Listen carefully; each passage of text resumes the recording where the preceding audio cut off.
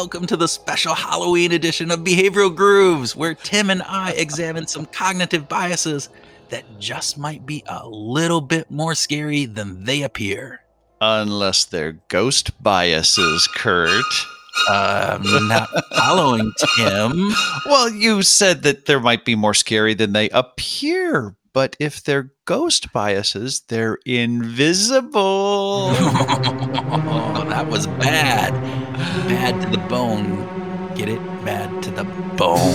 Oh, yeah, all right. Why didn't the vampire bite Taylor Swift, by the way? What? I don't know. Why didn't the vampire bite Taylor Swift? She had bad blood. Oh, vampire jokes. Okay. All right. I have a few vampire jokes myself, but they all suck. Oh, snap. Okay, so what kind of monster is the best answer? The Hokey Pokey monster? The boogeyman. Oh. The boogeyman.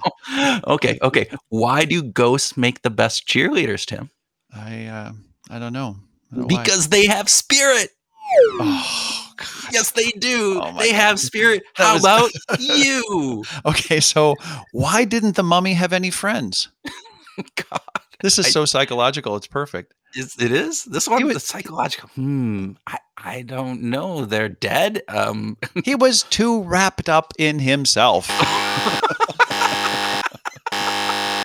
God. Oh my God. Okay, all right. I think that this episode is going to have a scary tale ending. That's bad pun. Bad. All right, we just better end it there. We better end it there because it's only going to get worse. Punishment. Yeah. All right. We have to end these bad jokes. All right. Seriously, we're going to be talking about some biases that, if we think about them, they might just be kind of scary. Yeah, actually, and it sounds like fun. Hopefully more fun than our jokes. Well, that is an easy bar to cross right there. That's an easy bar to cross. So, okay, all right. So where should we get started? Well, what do you think is the scariest bias of all? So the scariest bias of all, in my opinion, is the bias that kind of interacts with everything that we do, and I think is the cause for much of the troubles in this world, which is the confirmation bias. Yeah. That's a scary bias. Sorry, you just didn't quite have the grip when you said confirmation bias. It didn't exactly send chills up my spine, but it should, Tim. It should. Think about what the confirmation bias does.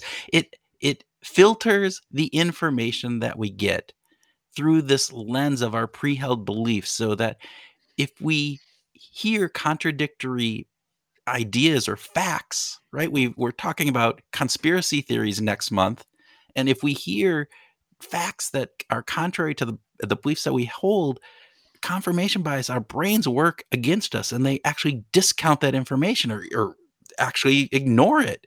Or if they see something that confirms that belief, even if it's really tangential, they lob onto it, and man, it takes over. And so all of a sudden, we get down these rabbit holes of our beliefs, and we get so strung up in them that you can't break through. And so even if you have absolutely wonderful information and facts to counter somebody's wrong opinion or belief, you have to break through confirmation bias in order to do that. And think of all the horrible things that has done in just conspiracy theories, in the national debate on any topic that you want to talk about, because we become enamored within our own little tribal system, and the beliefs that we hold there just get reinforced. So yeah. All right, I labored on enough about that one. Well, you did, but give me an example. Give me an example of when confirmation bias works against us.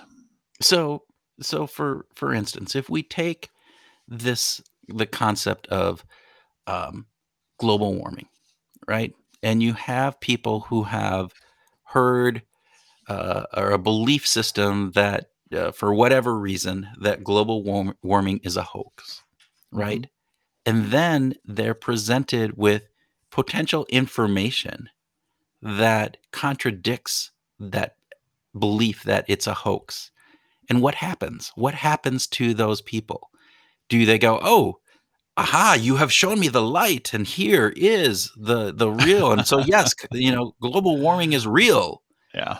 No, they stay in the darkness. They stay in that, dark of Halloween night, and they're they kind of reinforce, because they search out things to reinforce their thing. That's motivated reasoning, but it's tied to confirmation bias.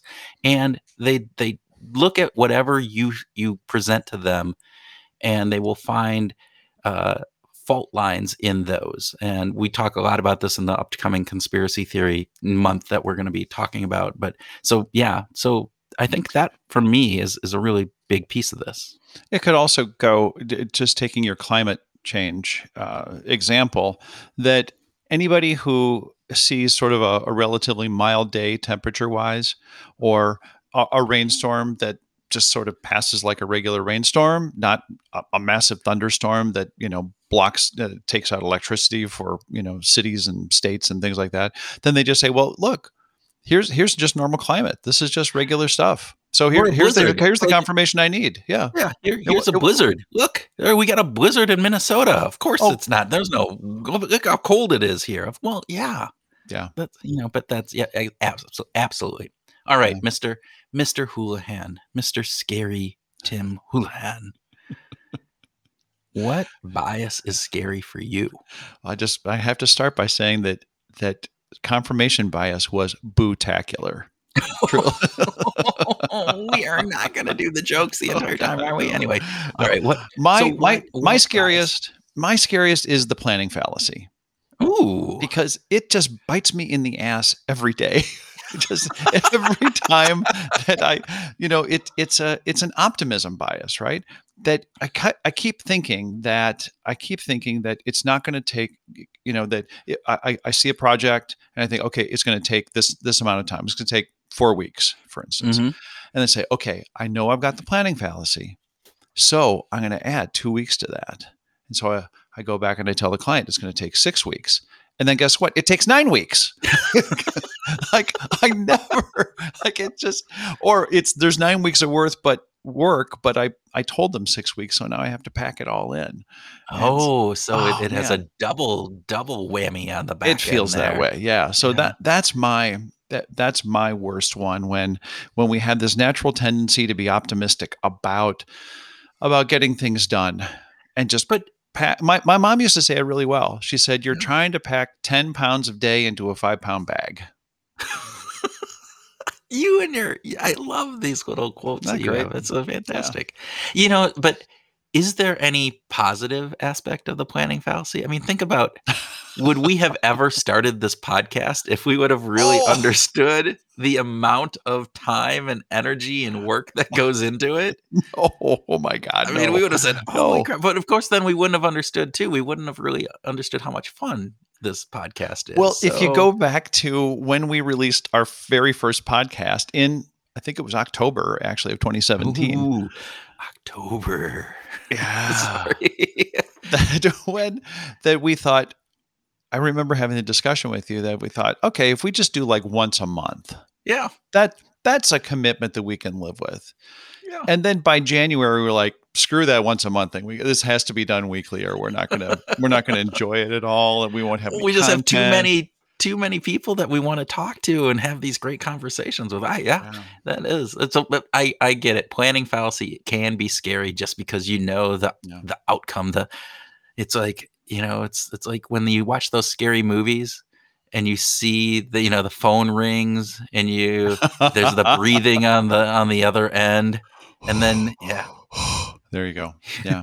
And then, like they don't grab their keys then and leave and run out the door. It's like, no, get out of the damn house. What are you doing? But no, instead they're going, ooh, there's a door to the basement. Let's go open up and look down there. It's like, it's coming. It's like it's staring you in the eye. But man, it's just Yeah, true. What's your next scariest of all the scary biases? Well, there's a lot of scary biases out there, but one of them is the fundamental attribution error. Did you like how I said that? Yeah, I did. I did. Error. You coming could out of there. audition for Star Wars with that voice. Oh yeah, for what a Wookiee? Yeah. Maybe not. No, so I think the fundamental attribution error. So this error that we have of our tendency to blame people's personalities or dispositions when judging their negative behavior. So in other words, we see somebody cut us off on the road, we're driving, and we go, "Oh, that's an asshole," right? Yeah. That's just he's a jerk. I know it. He's a horrible person. He probably beats his dog and whatever else, right? But then if we were doing that same thing, we go, "Oh, I did it because, I was in a rush or I was not paying attention and I feel really bad about it." But there's always a situational or a contextual component, and not it's not a bite of our own personality of who we are. And yet we tend to apply that to other people. And so it really creates this, you know, negative aura around others that shouldn't be there. We should have that uh the openness to say, you know what, this wasn't necessarily because they're horrible, evil people. Although on Halloween, I'm not quite sure. But, for the most part, they're not horrible, awful people. They deal with the same kind of contextual and situational factors that we do. And that drives a lot of their behavior. And yet we Yeah. don't always appreciate that. Well, I want to do two things. I want to up the ante on fundamental attribution error in two ways. One is it's not just that the person that is driving faster is an asshole, but the person driving slower than you is an idiot. And so there's both are going at the same time. And the second thing that I wanted to mention about this attribution error is on Squid Games. And spoiler alert, I just want to just let if you just be careful because I'm going to just reveal the whole thing. No, what happens is that the survivors, and yes, there's a survivorship bias. Stop holding your ears, Kurt. I haven't seen Squid Game yet. I don't want to know.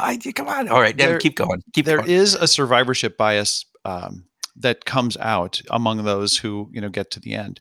But the interesting thing is that those who get to the end of the game when others have failed, they start to believe that it's because of their skill. It's because of their tremendous ability in playing these games that they have won over and over and over again. When, as a viewer, you've seen that some of it's just damn luck.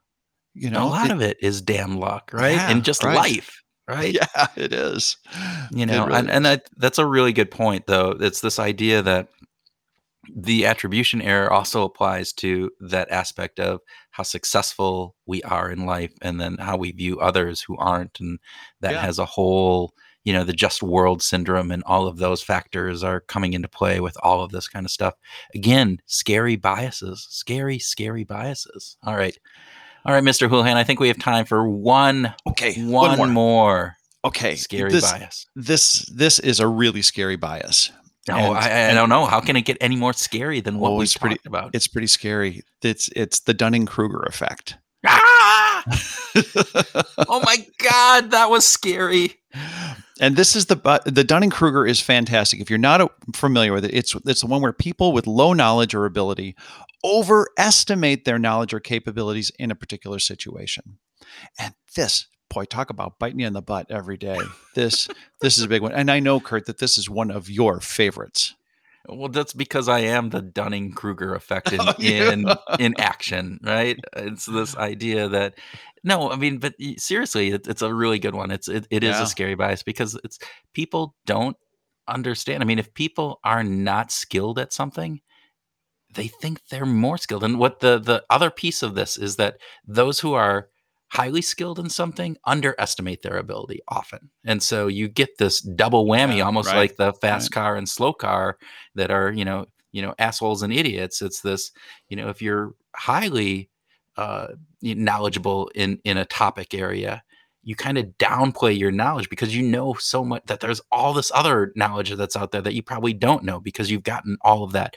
Whereas if you only know a little bit, you make this assumption that, oh, I know it all, and therefore I am genius, that is out there and the best in the world at this. And that has ramifications in a number of ways. And you can think of business, you can think of politics, you can think of, just the person down the road that you have that conversation with that starts going off on whatever it is, and you're going, I don't think that's really how that works. And they're confident in their answer, and they will Yeah. tell you to your face that, of course it is. That's exactly why water runs uphill. It's, so. Well, whenever I get on my high horse, whenever I start to feel like I'm getting into that, I'm an expert, I just ask myself this question: how does a toilet work? I can operate a toilet very successfully in lots of different countries. I can operate toilets very well. But to design a toilet, to actually explain how it works.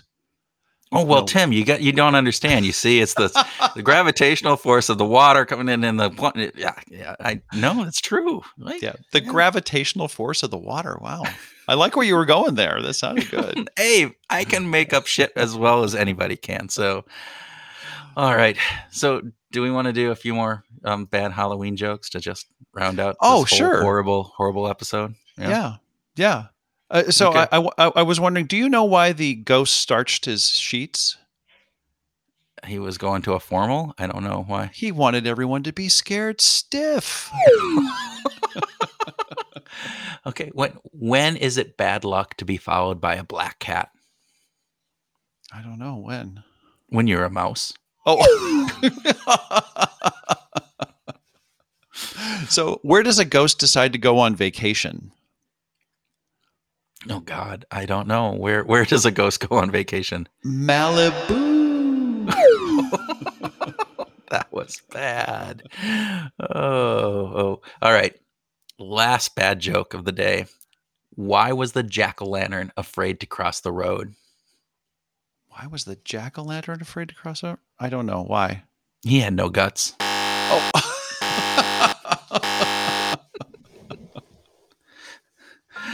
All right. Okay. So enough. I think that's a wrap. Sorry, folks, if you had to, put Grimace up with all your of way our through bad jokes. There we go. Yeah. In conclusion, look, biases can be scary, but we don't need to be scared. We can actually, if we understand them, if we apply some of this behavioral science knowledge, hopefully it can help us overcome them. Not always, but hey, at least we understand our own tendency to fall to them and maybe be more aware and thus have a better life, a better job, a better world. And if we can do that, then hey, that's a better world for all of us. So with that, we appreciate you coming and listening. Hope you have a fantastic Halloween or whatever day it is that you're listening to this, and go out and have a groovy week.